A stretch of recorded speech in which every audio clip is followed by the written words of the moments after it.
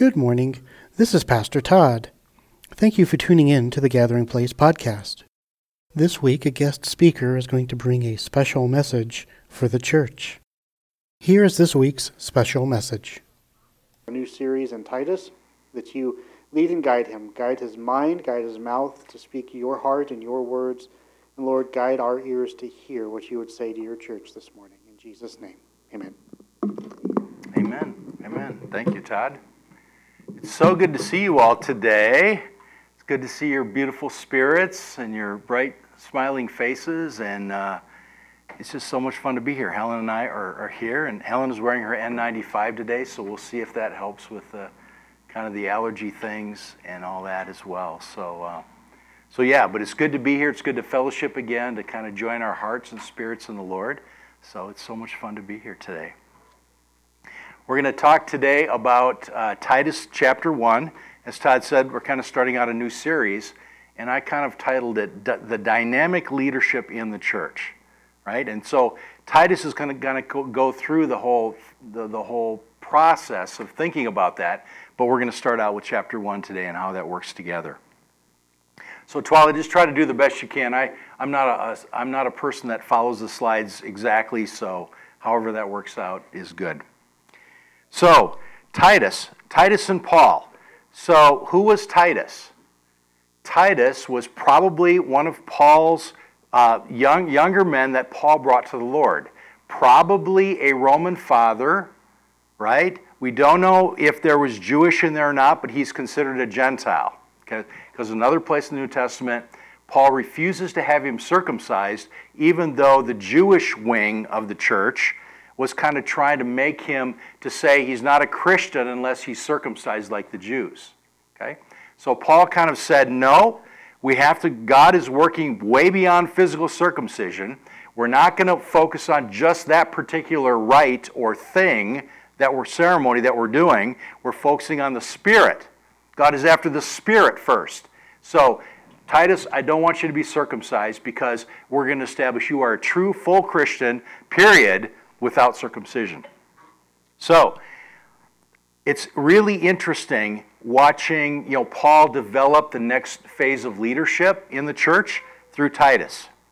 And probably the thing that came to mind was, Titus's relationship to Paul is probably like Joshua to Moses, right?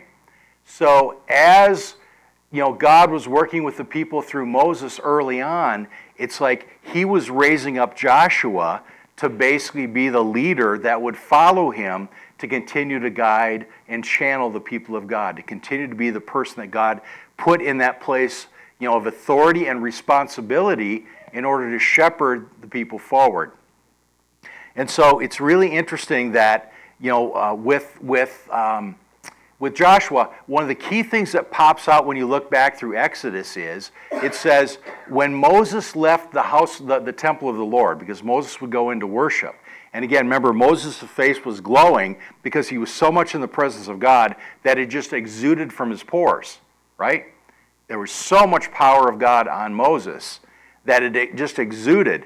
And it says, when Moses left the temple, Joshua stayed behind because he didn't want to leave the presence of God, right? And isn't that just the nugget? Isn't that just the joy of being Christian, that we don't want to leave the presence of God? It's like we want to be in that place, wherever that is for each of us. Whatever it is we have going on that day, doing mother things, caring for babies, doing work. It's like organizing our house, right? Meeting with someone else outside the house, visiting somebody that's older and needs some support and care. It's like whatever it is, investigating in hobbies that really rejuvenate you in the Lord as well, right? All these things that are so important to us. It's like being in the presence of God is just the center. It's just the nugget. It's the gold in the middle, right? It's the joy. It's the beauty. It's the love. It's the power. And so it's really fun to watch, when you're reading through Exodus, and it's a bit of a hard slog, but for the Old Testament, it's really vibrant because God is showing himself to Moses all sorts of places, to the people, right? And there's just a lot of things going on. But when you're reading it, just kind of watch Joshua and watch God kind of elevate him. And it even says in there that when Moses went up with the 72, before he got the 10 Commandments, he took 72 elders up on the mountain. And it said they had food. They broke bread in the presence of the Lord. And it's like it talks about the floor was like a bright blue sapphire, reminiscent of Revelation, where it talks about the heaven being very similar, right? And so there obviously was a huge manifestation of the presence of God at that point. But Joshua was with them, actually. He was with the elders. And so it's like God is always, always generating new leadership, right? He's always and always generating new people, new men, new women too, to step up into God's presence and to therefore then be the ones that are able to help shepherd the people of God forward, to reflect His presence and His power. So, incredible stuff. So, that's the background for Titus. A Gentile, fully Christian, probably converted under Paul's ministry, and now stepping into leadership as they move forward. So, what's going on in Titus? What does it say? Well, it says in there that Paul left Titus in Crete. So Crete is a big island in the Mediterranean, kind of south of Greece. Right, Byron? Mm-hmm. Have you visited Crete, Byron? I've been to Crete. Been to Crete? Okay. Is it similar to Greece then? Kind of mountainy and kind of hilly and pasture? Right. Goats and sheep and stuff? All that stuff. Okay. So Crete is kind of down there, agricultural, kind of rocky, mountainy, all that good stuff. And so it's just below Greece. So Paul says he left in there. Now Paul went up into the west coast of Greece. It talks about the name of the town, Nicopolis, I think. And I think it's a seaport. I don't know if it's a big city anymore. I don't think it is. I think it looked pretty small to me on the current maps. But it's kind of on the west coast. So they're not far away. And Paul kind of invites him to rejoin him, if he's able, after he does what he needs to do in Titus. So, what's the goal? Okay, what's Paul's goal in Titus? What's he thinking about? He's thinking about overcoming the corrupting leadership in the church in Crete. So, they basically had folks that were in charge that, by the accounts that we're seeing here through Titus, folks that were more focused on their own gain than they were on shepherding the people of God to grow and get into a better place. Now, how sad this is, right? How sad. And maybe some of these people were operating out of needs and woundedness and places where they'd been hurt and damaged before, and they were now trying to step into leadership, but in an very unhealthy way. Others of them may have been deliberate, right? They may have been, fleecing the children of God. They may have been telling lies and representing things that they were, saying they were Christian and believing, and they weren't. And they were after money, they were after power, they were after all the things that the people of the world go after, right? All the things that in this world are a temptation and an invitation to us. So, but the leadership is there, and in the church of God, we're always trying for the best we can in God. That's our joint goal. Our goal together is to be as pure in the Lord as we can, to be as powerful in the Lord as we can, to work into that process. And so, Paul's goal is to overcome the corrupting leadership in the church in Crete. And what is the why then? Well, the why, as always, is so the glory of God can be revealed, right? We talk about specific programs in our church down here. We talk about, we talk to each other. We have relationships. We share advice, thoughts, concerns. We share where we're at. We talk about things. We pray about things, right? All these things are important. And the goal and the why behind it is we want to reflect the glory of God. We want His presence, His power, and His mercy and grace and His love to be seen in this place. And so Paul's ultimate goal is, again, way beyond selfishness. It's into, we just want to have the presence of God be revealed. We want His glory, His freedom, His love, and His mercy to be known. So, in this particular case, what is the how? Well, the how is Titus, although he is young, is to use his powerful righteous life in Jesus to appoint new leaders in Crete to glorify God in the church, right? So that's Paul's charge to him. Okay? So it's a bit of a tall charge in a way, because because when you come from the outside into a new church of believers, well, first, I guess there's really good things and bad things. He has the cred of being Paul's disciple and very close to him. So that's an incredible an incredible positive. He has automatic cred with those churches. The people that knew Paul and loved Paul had heard of him, so he had credibility immediately because of that. At the same time, he comes in as a younger person, and oftentimes younger people are still learning, and so there's not a deference to younger people automatically, and that's correct. The older, wiser people have been through a lot more. They've seen it. And when they love God thoroughly, it's like there's incredible power in their wisdom and judgment and their leadership. And so God loves old, wise people, more experienced, wise people. It's just how it goes.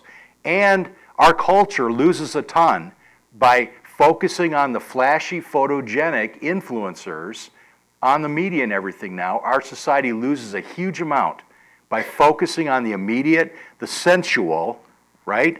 The senses, the beautiful, the young, the vital, and all these things. Because young people often are stupid. Okay? Let's just be frank about it, right? It's like no, I mean it's you operate on emotion, you operate on your hormones when you're young, you operate in these different areas, and it usually bad decisions can be made when you're young, right? So I say it in that way. I don't mean to demean people, but I'm trying to make, get the point across. And I think you're getting it. You got it. Okay. So it's like, and even Juan would agree. I think he's probably the youngest in here, right? Yeah, see? Yeah, that's right. If it's not right, you don't do it. So again, for Titus to step into these things is not an automatic. And yet, through his righteous life and the things that need to happen, it's like it's great for him to be able to do that. So that's really fun. And Byron has always been good at encouraging and supporting younger people to really step up into the ministry. Right? I remember when you were doing the Wednesday night stuff, you would often have young people preach, or not really preach, but more share with the direction, towards the Lord and all this stuff. And Todd is a result of that. Kara, and so it's like and other folks that have gone out to be missionaries and different things. And so there's incredible power in this place. So let's look at what he's teaching now. So the first point, and we're going to close here in about before 11:30, just so we have time for the stuff. So we'll go a little fast here, but not, I think, too much. So the first point we're going to make is quality leadership. All right? So why don't you go to the scripture for us then, Twyla. So Titus 1, starting in verse 5. The reason I left you in Crete was that you might put in order what was left unfinished and appoint elders in every town as I directed you. An elder must be blameless, faithful to his wife, a man whose children believe and are not open to the charge of being wild and disobedient. Since an overseer manages God's household, he must be blameless, not overbearing, not quick-tempered, not given to drunkenness, not violent, not pursuing dishonest gain. So we'll come to more later, or if you want to read Titus, there's more in there. But you pretty much reverse all the things that are listed, right? So we try to be blameless. Obviously, nobody's perfect. We get that. God gets that. But if the thrust of the person's desire is to be perfect, if the thrust is to honor God and to figure out how to grow and mature in that, then that's admirable and that's awesome and that's to be followed and to be emulated, right? So, not overbearing, so respectful, listening, caring, yes, decisive for sure at the right places, but not decisive in things that are not essential. Involving the strength and energy and wisdom of everybody, trying to get as many people moving together forward in a positive way, letting all the strengths rise up as well in the people, and all the other leadership rise up in them. So trying to be decisive in the right places, but not decisive in medium and non-essentials, but to build a community to go forward together well. Not quick-tempered, So again, it's like when someone comes emotionally and angrily at you, it's like the immediate response is not to defend or fight back, but to analyze, to think about it, to try to calm the situation, deal with what's really going on, right? And bring God's perspective into it. Now again, a lot depends on how that person approaching wants to respond to it, but we're only responsible for our response. We're not responsible for what they're saying to us, right? So it's like, so we want to be not quick-tempered, not reacting back, but listening, trying to hear, and then responding with wisdom, giving them a chance to kind of calm down and let God be in the picture, and that's the way to go forward, because that's what's going to benefit the Lord and benefit us in the community. So that's good leadership. Not given to drunkenness, so not a person that has to go out and find stimulation in drinking or drugs or sex or overeating or whatever it is, the internet, whatever it is, that they have to have that in order to feel okay, because they're medicating a deeper issue if that happens. It's true of all of us. If we have to have that thing that distracts us, right? If we've got to have it, then there's an issue. There's a deeper issue in our spirit and our soul. And we want to address that first. That needs to be the address, right? The woundedness or pain or unforgiveness or whatever it is that's going on there. So, not given to drunkenness, not given to having to distract themselves to avoid the things that are really going on in a situation. Not violent, so basically not a person that responds to try to control other people by violence. And not pursuing dishonest gain. So this is a big one, right? So not trying to take something from people that's not given or offered or given back. So not trying to grab money, not trying to get money in a bad way, not trying to get pride, prestige, or anything else, right?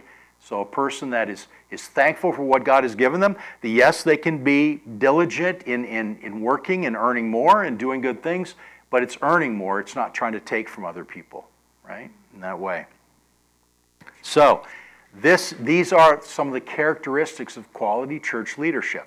And so when we're sitting and kind of thinking this through, these are the kind of people that we want to emulate and we want to respect, we kind of want to be followers of. So this is good.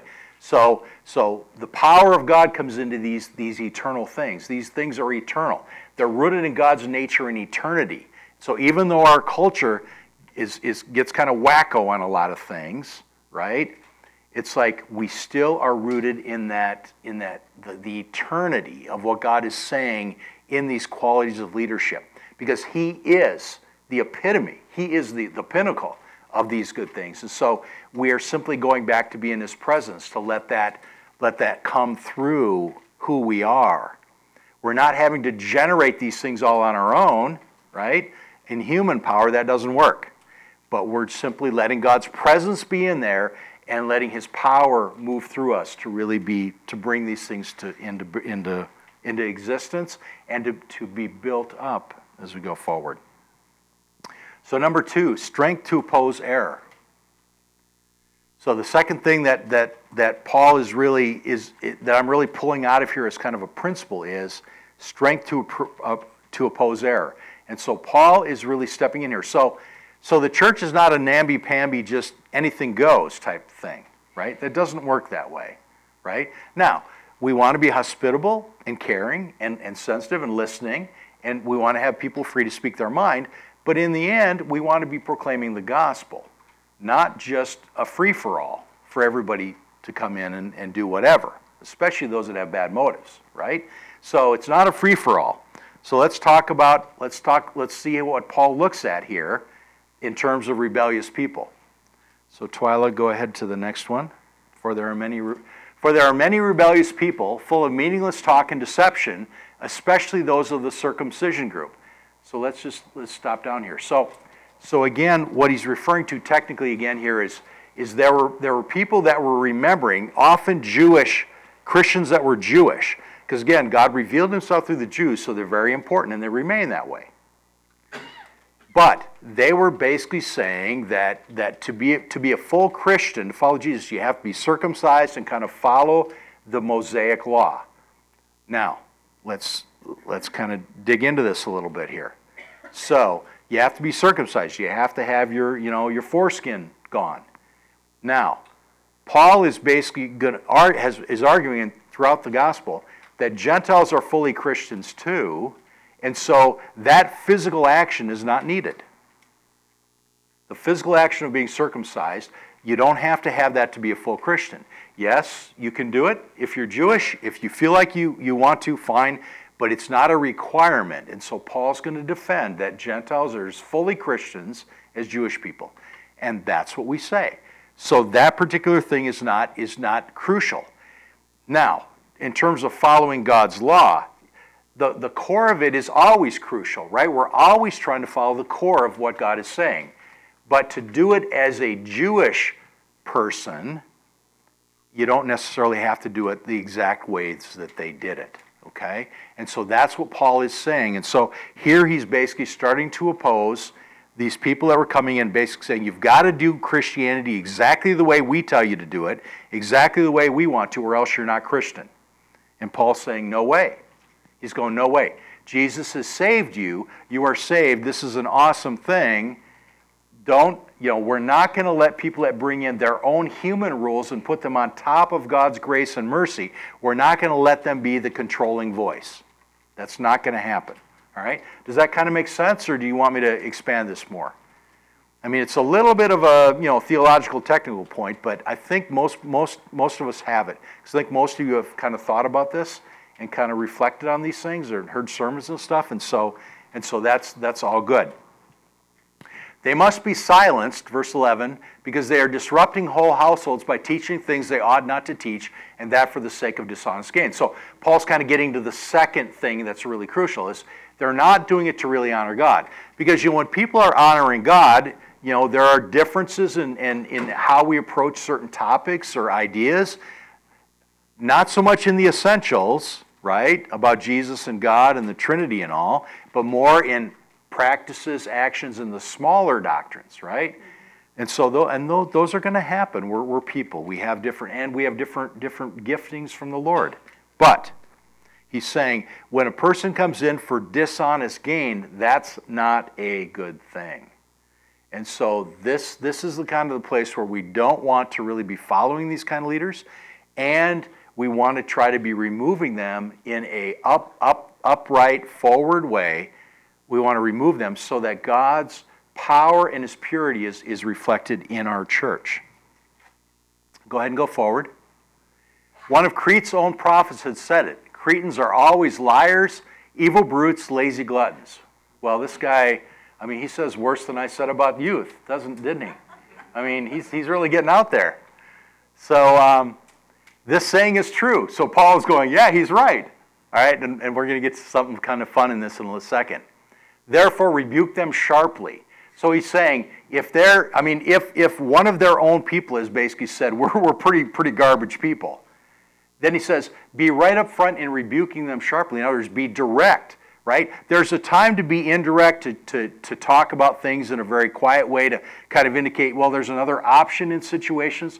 But when people are really forthright and know what they're doing, and if they're wrong, the time it's be direct to them. Nope, that's not right. This is how it should be, right? That doesn't honor God the way you're doing it, what you're saying. It's like, this is how it should be done, and I'm going to tell you directly about it, right?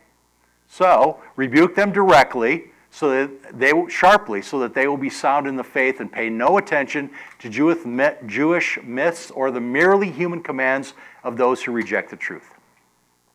All right, so we'll come back to that in a little bit.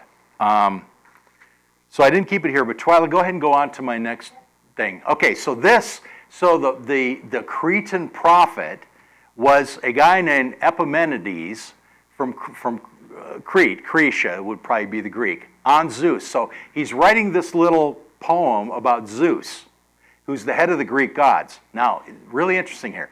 They fashioned a tomb for thee, O holy and high one, the Cretans, always liars, evil beasts, idle bellies.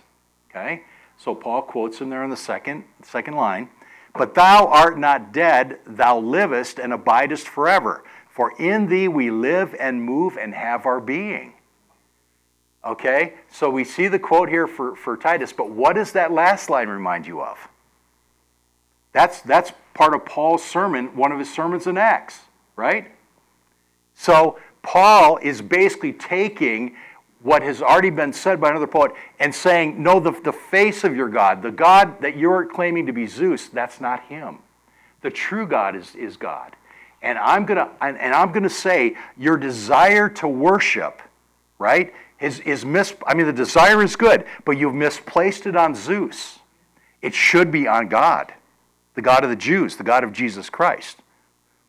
So it's like, here's Paul doing the great apologetics, doing the great preaching, evangelism, quoting their poet, right, in two different places, basically saying, yes, he had the right idea. He just didn't, it wasn't executed to the right God. God, the God of the Jews, the one that raised Jesus from the dead, he's the one that's the true God forever, and in whom we live and move and have our being. So, but I thought it was interesting here because then there's these glimmers of God's eternality and because God's put echoes of himself and the remembrance of who we are from eternity in everybody's hearts, even pagans. And it's like there's often that call to God, and it's a huge drawer towards God in evangelism, right? It's that deep inner call, like I need to be right with God. I need to worship God. I forget who it was, Todd. Do you remember who said we have a God-shaped vacuum in our heart, and until that's satisfied, we're never happy? Was that Augustine? No, Pensace. Pensace? No, who wrote the Pensace? The French guy. Yeah, I don't recall either.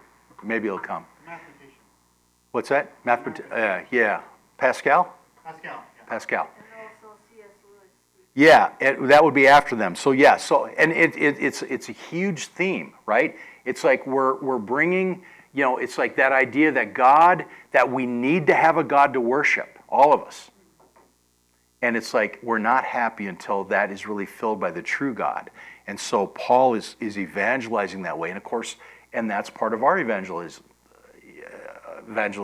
to people around us, caring for them, blessing them. It's like, letting them see the living water to basically care for their hearts that are hurting and in a bad place. So this is a huge thing.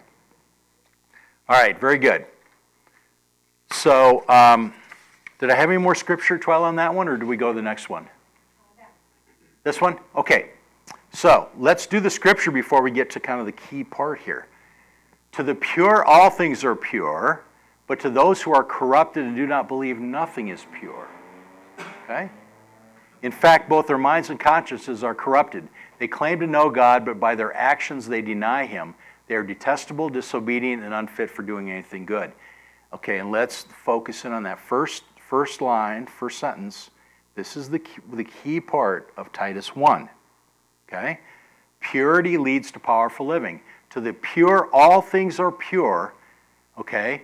But to those who are corrupted and do not believe, nothing is pure. So if you get two things out of this chapter, this is a key one. When you're living, focusing on God and trying to be pure, doing your best, everything around you can be used in a powerful, pure way for God. Okay?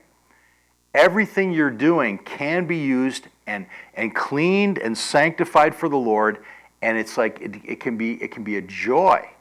It's not a if I do this, it's not good before the Lord, and do I have to follow this rule or that rule, or boy, I'm not sure this happened.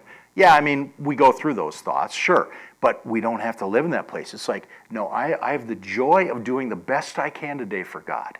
It's like I can step out and do anything that God is saying because I'm wanting to be pure, to reflect his heart, to love him, and so I have incredible freedom today. I have incredible freedom.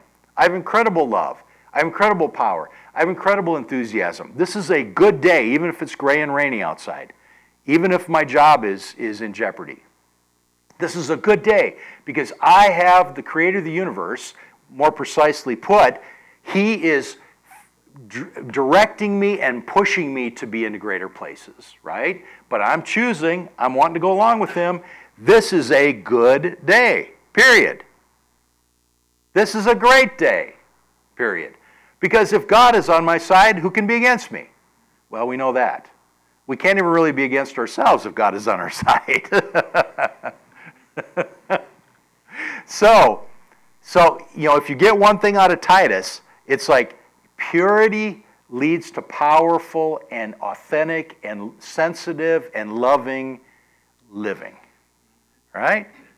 Purity leads to powerful, sensitive, authentic, gentle, caring, loving, beautiful living. And isn't that what we're after? Isn't that what we're after? This is an awesome thing. This is a great day. This is a great day. So, this is the great thing. And so this is what Paul is defending, right? To the pure, all things are pure. Yeah. This is what Paul is defending. He's defending the freedom of walking in the presence of God and letting God define us. Not letting what people say about us define us, even ourselves, right? Yeah, I mean, those things are important, and we have to deal with them and process things and talk and be in community and talk about things and agree together in different things, yes. But you know what? God is the one who defines us. God is the one who defines us. That's the powerful thing. So if you are generating your life from Jesus, then external judgments and rules are only the surface. Only the surface. The core is the presence of God. The core is his love and generosity, grace, mercy, wisdom, everything you can say. Add your word, add whatever word you want. And that comes through everything else to really surface in the worship and honor and blessing of the Lord. And this is the kind of leadership and the kind of people we all want to be, because we're all leaders in our own sphere. We all have leadership. We're all leading in certain areas. So again, if you're generating your life from Jesus, then external judgments and rules are only the surface. You affect the people and world around you from the source of Christ. You are defined by him, not yourself alone or the world. Right? So we're defined by God. He's the one that defines us. We're not defined by my own opinion of myself. Right? We're not defined by what the world says about us. The world says something and forgets it immediately, because they're all in a tizzy about all sorts of things, because they're having to fight to feel valued and cared for and loved, because in some cases they're rejecting God, or they've forgotten him, or they were never told about him. So they're all in a tizzy fighting for all sorts of things. But it's like we are living out of the center. We're living out of God's presence, God's love, God's care, God's mercy. And so all that comes through the things on the surface, and surfaces so that people see us then as a beacon, a person that speaks truth and love and shows the presence of the Lord. And that's an incredible thing. So we as a church kind of are defined by that. It's kind of what we got together and said, kind of what's our very short motto early on? Well, we said presence, love, and power, right? So God's presence starts everything. You know, I was laughing. Kind of ironically, there's a church that we drove by. I'm trying to remember what's the thing on their sign. It says, "Love people, do good." No, do good, love people, honor God. Something like that. They almost have it reversed. It's like honoring God is first. Love was last. Yeah. I mean, love God. So love God needs to be first. That God is first. God defines everything first. Then after that, it's like you try to love people, and then after that you do good. Because you know, God is the one that defines what being truly good is. Right? And so it's love God first, then love people, then try to do good. I mean, so it just I was kind of sad actually, but it's an older denomination that, you know, it doesn't surprise me that that's out there. I was glad they actually referred to God on their sign, to be honest. So it's kind of that, kind of things. But for us here, it's like we want God's presence, we want Jesus' love to come through us, and we want His power to be displayed. The power of the Holy Spirit, right? We want the power of the Holy Spirit to be displayed. So that's where we're at. That's where we're at. All right, so we got about 3 minutes here. So I just want you to close your eyes and think through, if you want, and ask the Lord one concrete thing for you this week to do to reflect His presence more in your life. If He brings to mind one thing for you to do this week, then I want you to just kind of reflect on that. Reflect on that and think about that, and it's your choice whether you choose to want to do that or not. I mean, it's free. God, salvation is free to us. God gives us His incredible promises, but we have to choose to want them and to step into them, right? So it's up to you. It's totally your call, but this is the opportunity to basically say to Him. So let me pray for us. So Father, I just pray for each of us here. Everybody listening, Father, I pray actually for every church in this region. I pray that you would put one thing this week on our heart and mind to do that moves your kingdom forward, that reflects your presence in our life and in our communities. I pray that you put one thing on our heart and our mind, that you would give us that gem for us to achieve and to receive the gem and the power of your love and your saying, well done, good job. You did a good job. Thank you for loving me. Father, it's like you don't need us. You exist so far beyond us, it's incredible. But you love when we love to be loved by you. You love when we ask you to really love us and care for us. You love when you want to be loved by us and cared for by us. So thank you for your mercy and your goodness, and we pray that you would put something incredible in our lives this week that we can do to achieve you. Thank you for your power and your grace. Amen. So I just wanted to say too, I just felt like the Lord was saying to me, and I don't see Betsy here today, but I just bless Betsy, and and the Lord's power be on her in this situation with Wayne, and it just felt like the Lord was really calling her to mind today. And so I'm just kind of adding the prophetic into the prophetic section here from now, just saying, may the Lord bless Betsy and keep her, and give her love and wisdom and power and grace and strength in this time with Wayne as well. So you can pass that on to her if and when you see her. So good to see all of you. This is Pastor Todd again. Thank you for listening to the message today. I pray the Lord uses it to strengthen your walk with God. If you were blessed by this message and would like to support the ministry of the Gathering Place financially, I encourage you to use our online giving portal at tgpchicago.org. Once again, that is tgpchicago.org. Our portal uses PayPal's secure site, so none of your information is compromised. Once again, thank you for tuning in to the TGP podcast. God bless you, and have a great week.